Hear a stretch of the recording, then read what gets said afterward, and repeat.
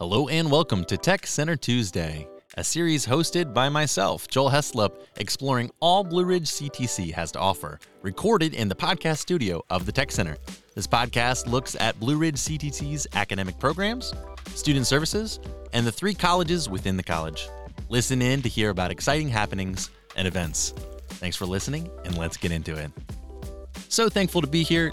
This month is Cybersecurity Awareness Month.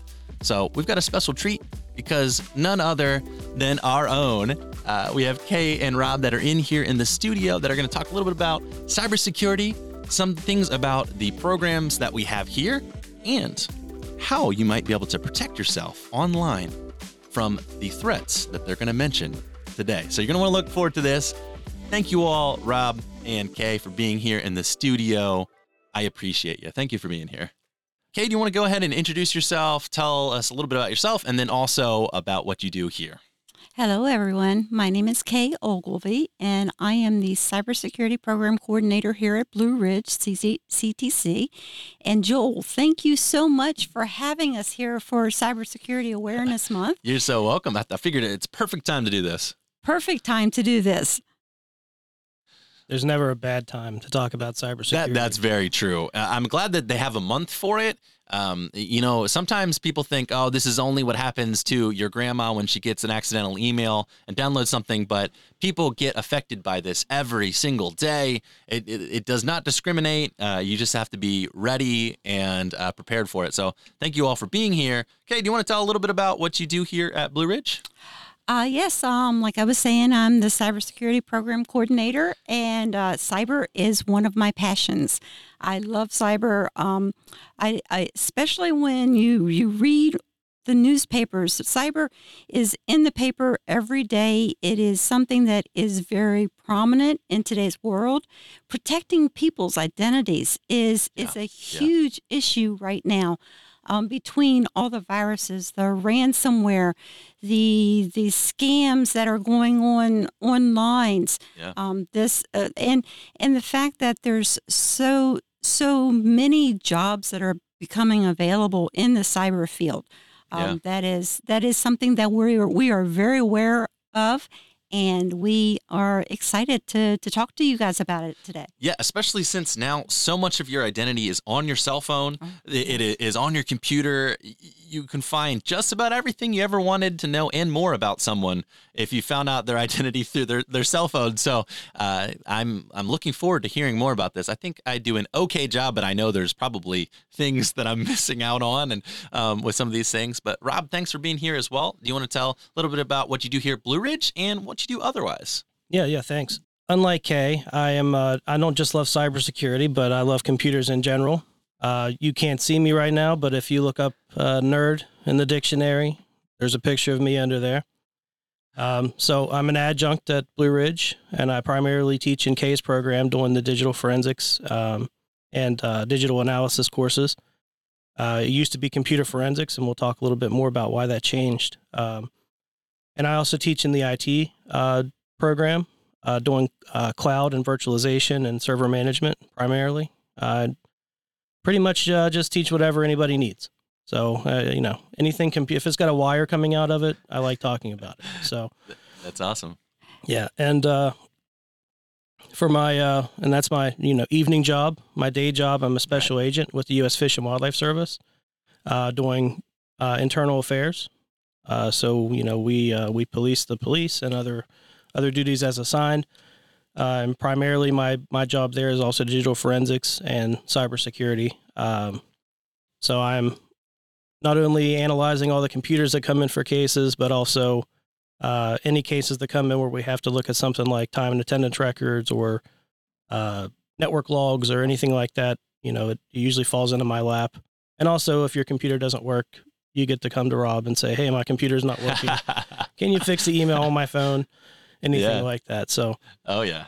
I like to tell the world that Rob has more initials after his name than anybody I know. It's like alphabet soup. That's awesome. Well, this is great for both of you. Obviously, know an exorbitant amount about this subject. What are some of the threats or things that, if someone just says cybersecurity, that is a big overtaking word. What are some of the threats or things that people might have to deal with on a regular basis that are just going to their normal jobs or working from home now?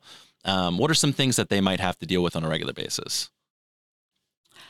Well, I believe that some of the things they have to deal with, it would be scams. I mean, the viruses.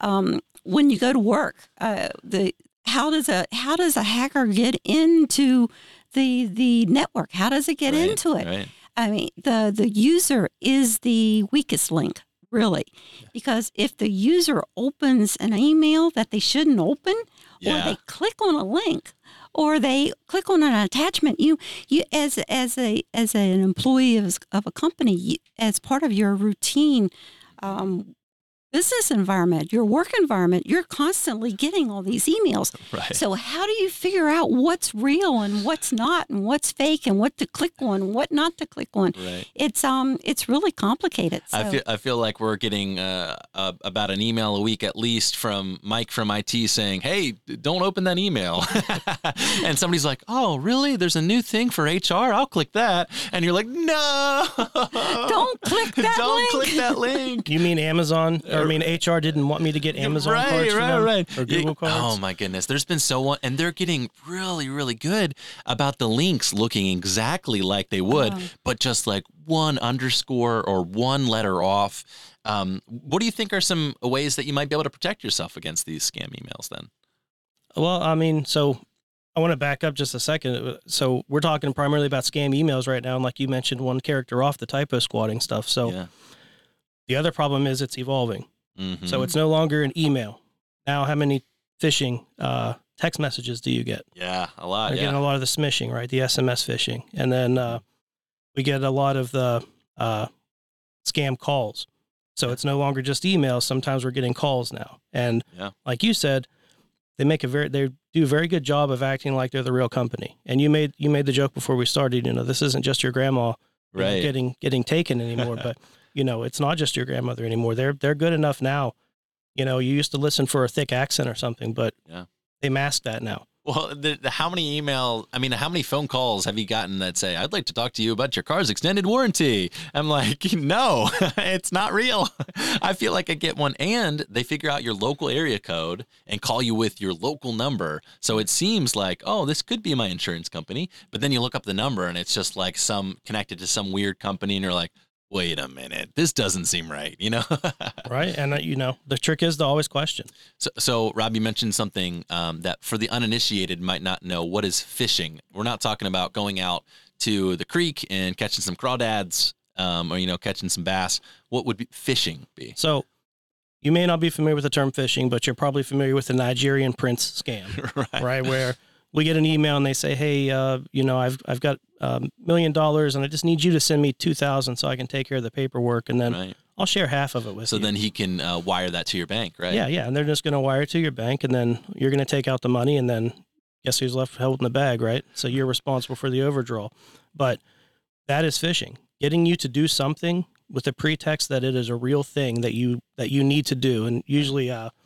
Actually, Kay, you want to talk about how they get us to click the links, the kind of tactics they might use? Well, social media is one of the things. I mean, they're social engineering you all the time.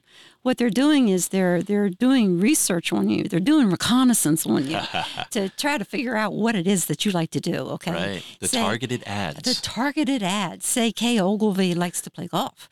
All right. So they find out that I like to play golf. Yeah. So the next thing they do is they're going to send me an email. They're going to offer me a set of pings or something at a reduced rate. Yeah. And then what I'm going to do is I'm going to, really? And then I'm going to click on that link, and then a virus is going to download onto my computer. Yeah. So they're constantly doing reconnaissance. And that's why I tell people to please, please, please be careful about what you're putting out there on social media. Yeah. Don't don't tell anybody, oh, I'm going to the beach next week. I'm going to be out of the office, out of town from Monday to Friday, and I'm going to be enjoying the beach with all my friends. Yeah, and don't broadcast that. Don't broadcast that, because what they're going to do is they're going to research you and do the reconnaissance on you, and they're going to determine where you live, and they're going to come rob you. One of the things I cringe a little bit when I see all the time is when people put up the little pictures with their kids, their first day of kindergarten at the school, how old they are, their favorite color, like all this information about them. They might as well put their social security number up there, because I feel like anyone that would know where the school is, there's all this information that you're giving people, which is not great. So, and on the same note there, having all that information out there is not just bad for your children. How many times do you think someone uses their child's password or their birthday, or not their password, their name or their birthday or their school or their pet's name in their password?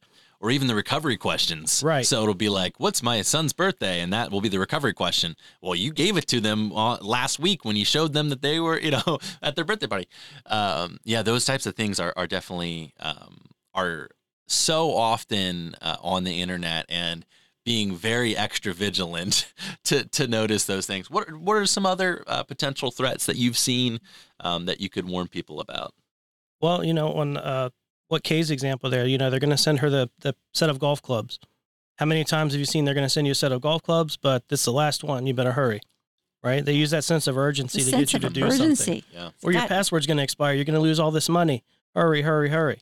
And that's another tactic that they use to get you to click those links. Yeah. Well, the sale. I mean, if you don't react today, you're not going to be able.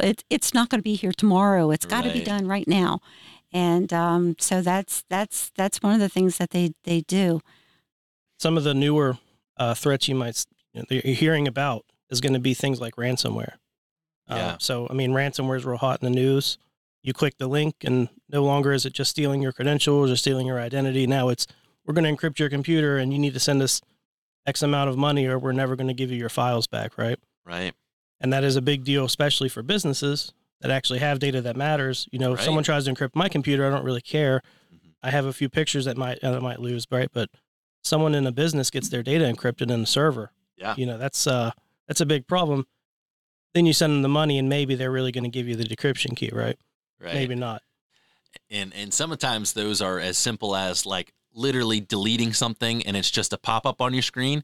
And there's levels to these, because I've seen them personally where they're like, oh, we're holding out your computer, you can't do anything, when it's just a locked window that won't close itself, and you just have to delete the file. But if someone that's uninitiated or not know about this might have accidentally clicked on it, and then they're locked when they could just, get rid of it. Are there any other ways that you might be able to avoid this type of situation, or what would you suggest might be the best thing to do if you accidentally click on one of these ransomware links? The first thing is, when you see that pop up, there's also sometimes a number that you can call for support, quote support. Right. And then that call isn't in the scam call that you would have gotten otherwise, right? Right. So the first thing is, don't trust anything you see. When you see a red flashing virus sign, you've got a problem. Don't trust it. Right. Get an expert, find out what's going on. Yeah. And when I say expert, it's not your neighbor's kid that is in middle school and uses not MySpace. How old am I? Uses, plays Roblox or Minecraft every day. Right. It's someone who does cybersecurity like Kay or something, Right. And I have a friend who actually did click on a link one time. And a big pop-up says, there was a sound on it that says, please call, you got to call, and the screen locked, and the computer wouldn't shut up. So, I mean, that's what he told me. Call now. Call now. He couldn't figure out how to get it to shut up. So he called the number, and he answered their questions, and I said, no, you didn't do that, did you? No. And then I said, all you would have had to have done was turn the volume down on the computer. Right. That would have gotten him. That would have at least started the process. Don't make those phone calls. Oh, man. And then they're going to do everything they possibly can to make you think that, you're the problem, you did something wrong, and then you need to, you fix it. And for an easy, wow, it's really convenient, Rob, that this $19.99 in a month that I can sign up for is going to protect me now from now on, right? Right. Yeah. Right. Especially those monthly services that they can get you to sign up for. I've seen ones that say, "Oh, we can remotely make your computer faster." Yes, that's Oh. always For a lot. $20 a month. If you download this software, your computer is going to run faster, and they might literally bring something up, and they'll use, I guess, like the controlling software that if you give them your information, they can log in. They're like, "Oh, look, it's moving faster," and Right. they're actually working your computer for you, and they're like, "Wow, this is amazing!" And then they have access to all your personal files. First off, and then second off, you're paying a credit card, a monthly fee, for them to do this, and it's not helping you. If anything, it's obviously worse for you. Oh, please be careful who you're giving remote access to Yes. on your computers. Yes. Yeah, you're right. You're perfectly. It's don't trust anyone when they say that kind of stuff. Do not ever let anyone in your computer. Yeah. Watch what you're posting on social media. Yeah. Don't click any links that you don't expect. If it sounds too good to be true, I always tell my students this: if it sounds unreal, Yeah. it's probably not real. Yeah, you can always something I've done is like right click a link and copy link and like put it in a word editor, and because sometimes the way they have the hyperlink set up, you can't actually see the link right away, or it might be knocked off. Put it somewhere that you can see the full link, and then you realize they misspelled something, or something doesn't look right. You're like, that's not the actual Amazon link, that's Amazon, or something like that. And they're trying to get you to buy a gift card for them or add something to your account because your account's unbalanced. Do you have any other general things that somebody that's uninitiated might step into to protect themselves? Well, it's always, the same old stuff. Use a strong password. Although the idea of a strong password is even changing Yes. now. It used to be uppercase, lowercase, 12 characters, symbol, number. Yeah. But now it is, we want to use a series of words separated by spaces that we can remember. Right. So you're not putting it under your keyboard, right? Right. Don't ever share your password with anybody, but strong password, making sure that we have two-factor authentication turned on. Yeah, that's huge. We, I don't know if you know about the pipeline attack, the Colonial Pipeline attack that happened. No. How long ago was it? Last year, wasn't it? Last year. Oh, it was. Yes, yeah. I did hear about that. It turned down a whole pipeline because they got hacked. Yeah. So one of my students turned me on to an interview that was done, and the lady in the interview said, had they turned on two-factor authentication, that might have been avoided. And when we're talking about two-factor authentication, for those who don't understand, is have a text message sent to your phone or have a call sent to your phone that gives you a code that you enter on top of your password, or something that you do on top of your password so that if someone gets your password, they can't get access to your account. That second step for them to be able to get to your account, because there could be some way that they get the password, but then it's going to send a text message to Kay saying, "Hey, did you just log into Amazon in somewhere in Alabama?" And be like, "No, I did not." Like wherever it is in the world, that's now, and they're getting better at helping you with that. And pushing the two-factor authentication, which I appreciate for a lot of apps, but not all of them, kind of have it integrated so well. But things like Amazon and Google and Apple, I think, do a good job about saying like, you should really sign up for it. And your financial institutions now are doing a really, really good job on two-factor authentication. Yeah. And let's be honest, it's a pain. Yeah, it is. It can be. But I tell you, dealing with identity theft is a bigger pain than you will ever want to deal with. Oh, man. Take the 2 seconds to enter the extra code. Oh, for sure.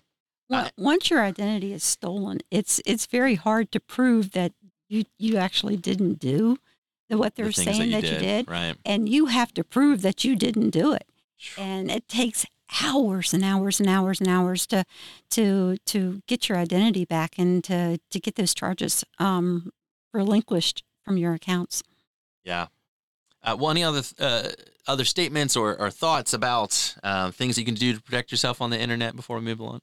Well, you could use a VPN. That's actually become, it used to be a thing. A VPN was something that someone at a 3-letter agency used to connect to their work remotely in the 90s, right? Yeah. But now VPN, I can go out and buy a VPN tomorrow that I can use on my home computer.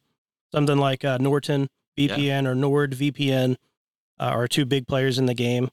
Now, That being said, I caution any listeners that they're not all created equal. Right. And they don't always hide your data as well as they claim. But I know that Norton and Nord are pretty good. It's not an endorsement, but I know that they're pretty good software. And this is a very practical, silly thing, but I've seen people that are advertising them. They're like, well, you can put your VPN in Europe and be able to watch the Netflix in Europe if a show is on the European Netflix, but not here in America, which I think is hilarious. Like they think that is a really good way to try to get people to sign up for VPNs. But hey, whatever makes people, be more safe and secure on the internet, I'm okay with that. But and it's really funny. When I say they're not all created equal, that is the situation in which you may find that they're not all created equal. If Netflix detects that the traffic drops even for just a second and you're in the United States again, they might ban your account. So be careful about using the VPN for that purpose. Yeah. There's all kinds of interesting things with that. Well, awesome. One more thing, make sure that when you're entering your password, or not your password, but your credit card number online, make sure that you use sites that have HTTPS. Right. Make sure they're secured and they're locked. And in most browsers, it's like the top left or the top right, the little lock on the screen, right? The lock on the screen. That shows that it is actually not just a normal HTML link, but that protected. And not just the lock. Make sure you look for the HTTPS, because I can put a lock on my website. Yeah. And it may look like the real thing, but if it's not HTTPS, it's not encrypted. Yes, It's got to be HTTPS. Yeah, so that's very good to know, and just be careful with some of those things. Well, thank you all so much for sharing some of those ways to be protected and what to look out for. If someone is interested in learning more about cybersecurity or potentially a career in cybersecurity, what kind of things do we have offered here at Blue Ridge? Well, we have a cybersecurity program right now, and we're really excited about it. We have just recently recertified as the Center of Cybersecurity Excellence. Yay. Basically, that means that the NSA has approved our program. Awesome. And as being one of the top level programs. And we've got all the parameters within our program that people are looking for, that the government is looking for, that employers are needed in today's world. We have all kinds of classes. We've got our intro to cyber class. We as part of our cybersecurity program, our students are actually sit for their Security Plus certification at the end of their 2-year program. That's a big deal. That is a really big deal. We have a class. We have several classes. They've got their intro to cyber class. Then they've got their Security Plus class. And then they've got the practicum class that they actually study for the exam. That we go through all the test banks and we prep them. And the last thing they do in that class is they take their Sec Plus. Plus, we also have boot camps. For their Security Plus boot camps. And Rob actually here is one of our instructors of the boot camp. And would you like to share some information about that? Yeah. So, I mean, the boot camp, when you look at the Security Plus class, you do that over, 16 weeks? 16 weeks. So the idea of the boot camp is we're compressing that into half the time. So usually 6 to 7 weeks. We're going to cover all the material that you would cover in that class with the intent that I'm not teaching you necessarily cybersecurity. I'm teaching you getting ready for that test or getting ready for that exam because I find that it's often not a knowledge barrier. It is often not preparing for the test well, not being prepared for what they might see. Yeah. So I kind of try to show them this is the structure of the questions you might see. This is how things look. They have practical questions in CompTIA exams that always take people by surprise. Yeah. The first 4 questions and they eat up the time. So we're like, skip those questions, do the rest of them, come back. And here's what you might see. Here's the kind of things you might see. Yeah. When we're talking about these practical questions. So, I mean, it's really just a compressed version of that class. And we give, like Rob was saying, we give test-taking tips. I mean, the tips, like he was just talking about the practical test questions. I mean, you go in and you look at these things, and there are 4 or 5 of them, and they could chew up the entire 90 minutes of an exam because it just you're not expecting them. Yep. So, so another thing that our students do in one of our classes, they participate in a National Cyber League competition. So the students really have a lot of fun with that. A couple of the other classes that we have is I just released a new cybercrimes and cybercriminals class this semester. I'll be really interested to hear what the students are, the feedback on what the students are saying, and they seem to be all enjoying it. And in that class, it works very well with Rob's digital forensics and computer forensics classes that he has built. There are two of them, and one kind of builds on top of the other one. We in my class we introduce the acts and the theories of cyber criminals and cyber terrorism, and and then in Rob's class he gets into the how you find and investigate these acts that once they get into your system. We get into money laundering, we get into child pornography, identity theft, botnets, misinformation, disinformation, political regimes, what's going on right now in Ukraine and Russia and different things like that. So, Rob, you want to share a little information about your investigations of it? Yeah. So, well, which piece were you talking about? You want to talk about the classes, or you want to talk about the actual investigations? Oh, the class at first. Okay. So, as I mentioned before, we had this computer forensics class when I came into Blue Ridge, and it was 16 weeks of me using a fire hose to shoot all the information at the students. There's so many different fields of digital forensics. We have the computer forensics, which was the old, I'm going to look at your computer or your laptop. We got the mobile devices, which are big. And a lot of the time now we're seeing in the field, you're going to see a lot more mobile devices even than you will computers. But we also have the Internet of Things. So those aren't familiar with the Internet of Things. There's a whole cadre of cybersecurity and digital forensics based on wearables, watches, your cars. There's a whole field of vehicle forensics. So 16 weeks for me to cover all that was nearly impossible. So what we did, we split it up into digital investigations and digital analysis. And the digital investigations, we're looking at, like Kay said, what is the intent of these crimes? How do we start the investigation? What are the steps? When I come into a crime scene, what do I touch? What do I not touch? How do I handle encryption? How do I take a disk from a computer and get an image of it or an acquisition of it? And then we handle a little bit of mobile phones in that course as well. And we talk about open source intelligence. So open source intelligence, if you're not familiar with that term, how do we go out on the internet and find things like Kay was talking about, you were talking about earlier with with the kids' information online, right? How do I use that against the bad guy? Right. What can I find out about them online? Through either their social media, court records, tax records, whatever. And then in the digital analysis class, we take all that stuff that we learned in that first class, and then we really deep down and get into Windows and Linux and Mac, and we say, what does a file system look like, and what are all the hexadecimal numbers, and what do they mean, and how do I get the evidence out, right? Yeah, exactly. But splitting that up into two 16-week courses instead of cramming everything into one 16-week course really it makes it much more enjoyable. Right, opens up a lot of opportunities. They get a lot more out of it. Well, wonderful. I appreciate you both being here, and thanks so much for illuminating Cybersecurity Awareness Month here for us. I think this has been a lot of really great information for what are some threats that people have to look for, what are some ways to protect ourselves, and then how they might be able to find and learn more here at Blue Ridge. Do you have any final thoughts or things that you want to mention before you all head out here? I have one, and I tell this to my students every semester. If you like cybersecurity, that's great, but don't just stick with cybersecurity. Learn a little bit about hardware, learn a little bit about networking, learn a little bit about programming, because you might be a cybersecurity person, but you might do malware analysis. And if you know about software development, that makes that job much easier. It gives you another avenue. Yeah. So don't just rat hole yourself just into cybersecurity. Expand your horizons a little bit.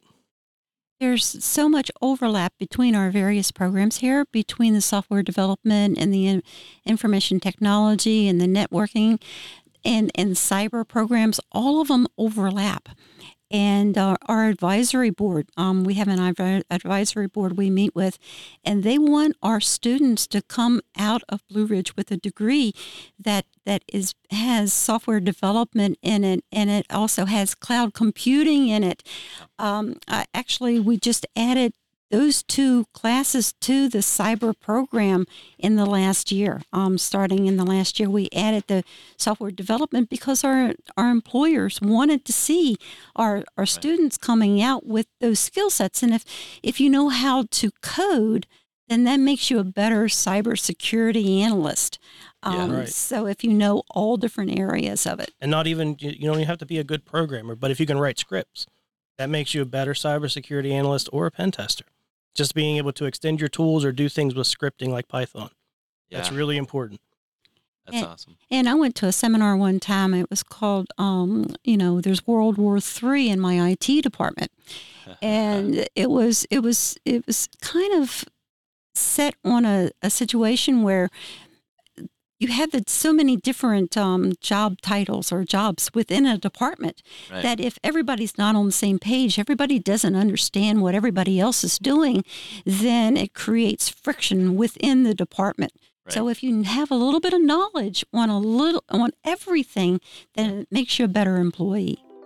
That's awesome. Well, thank you all both again for joining us, and thanks for listening at home. This has been Tech Center Tuesday. I'm your host, Joel, and I'm joined by Rob and Kay. Thank you all for listening. This is a Blue Ridge Community and Technical College podcast. Hope you have an incredible day.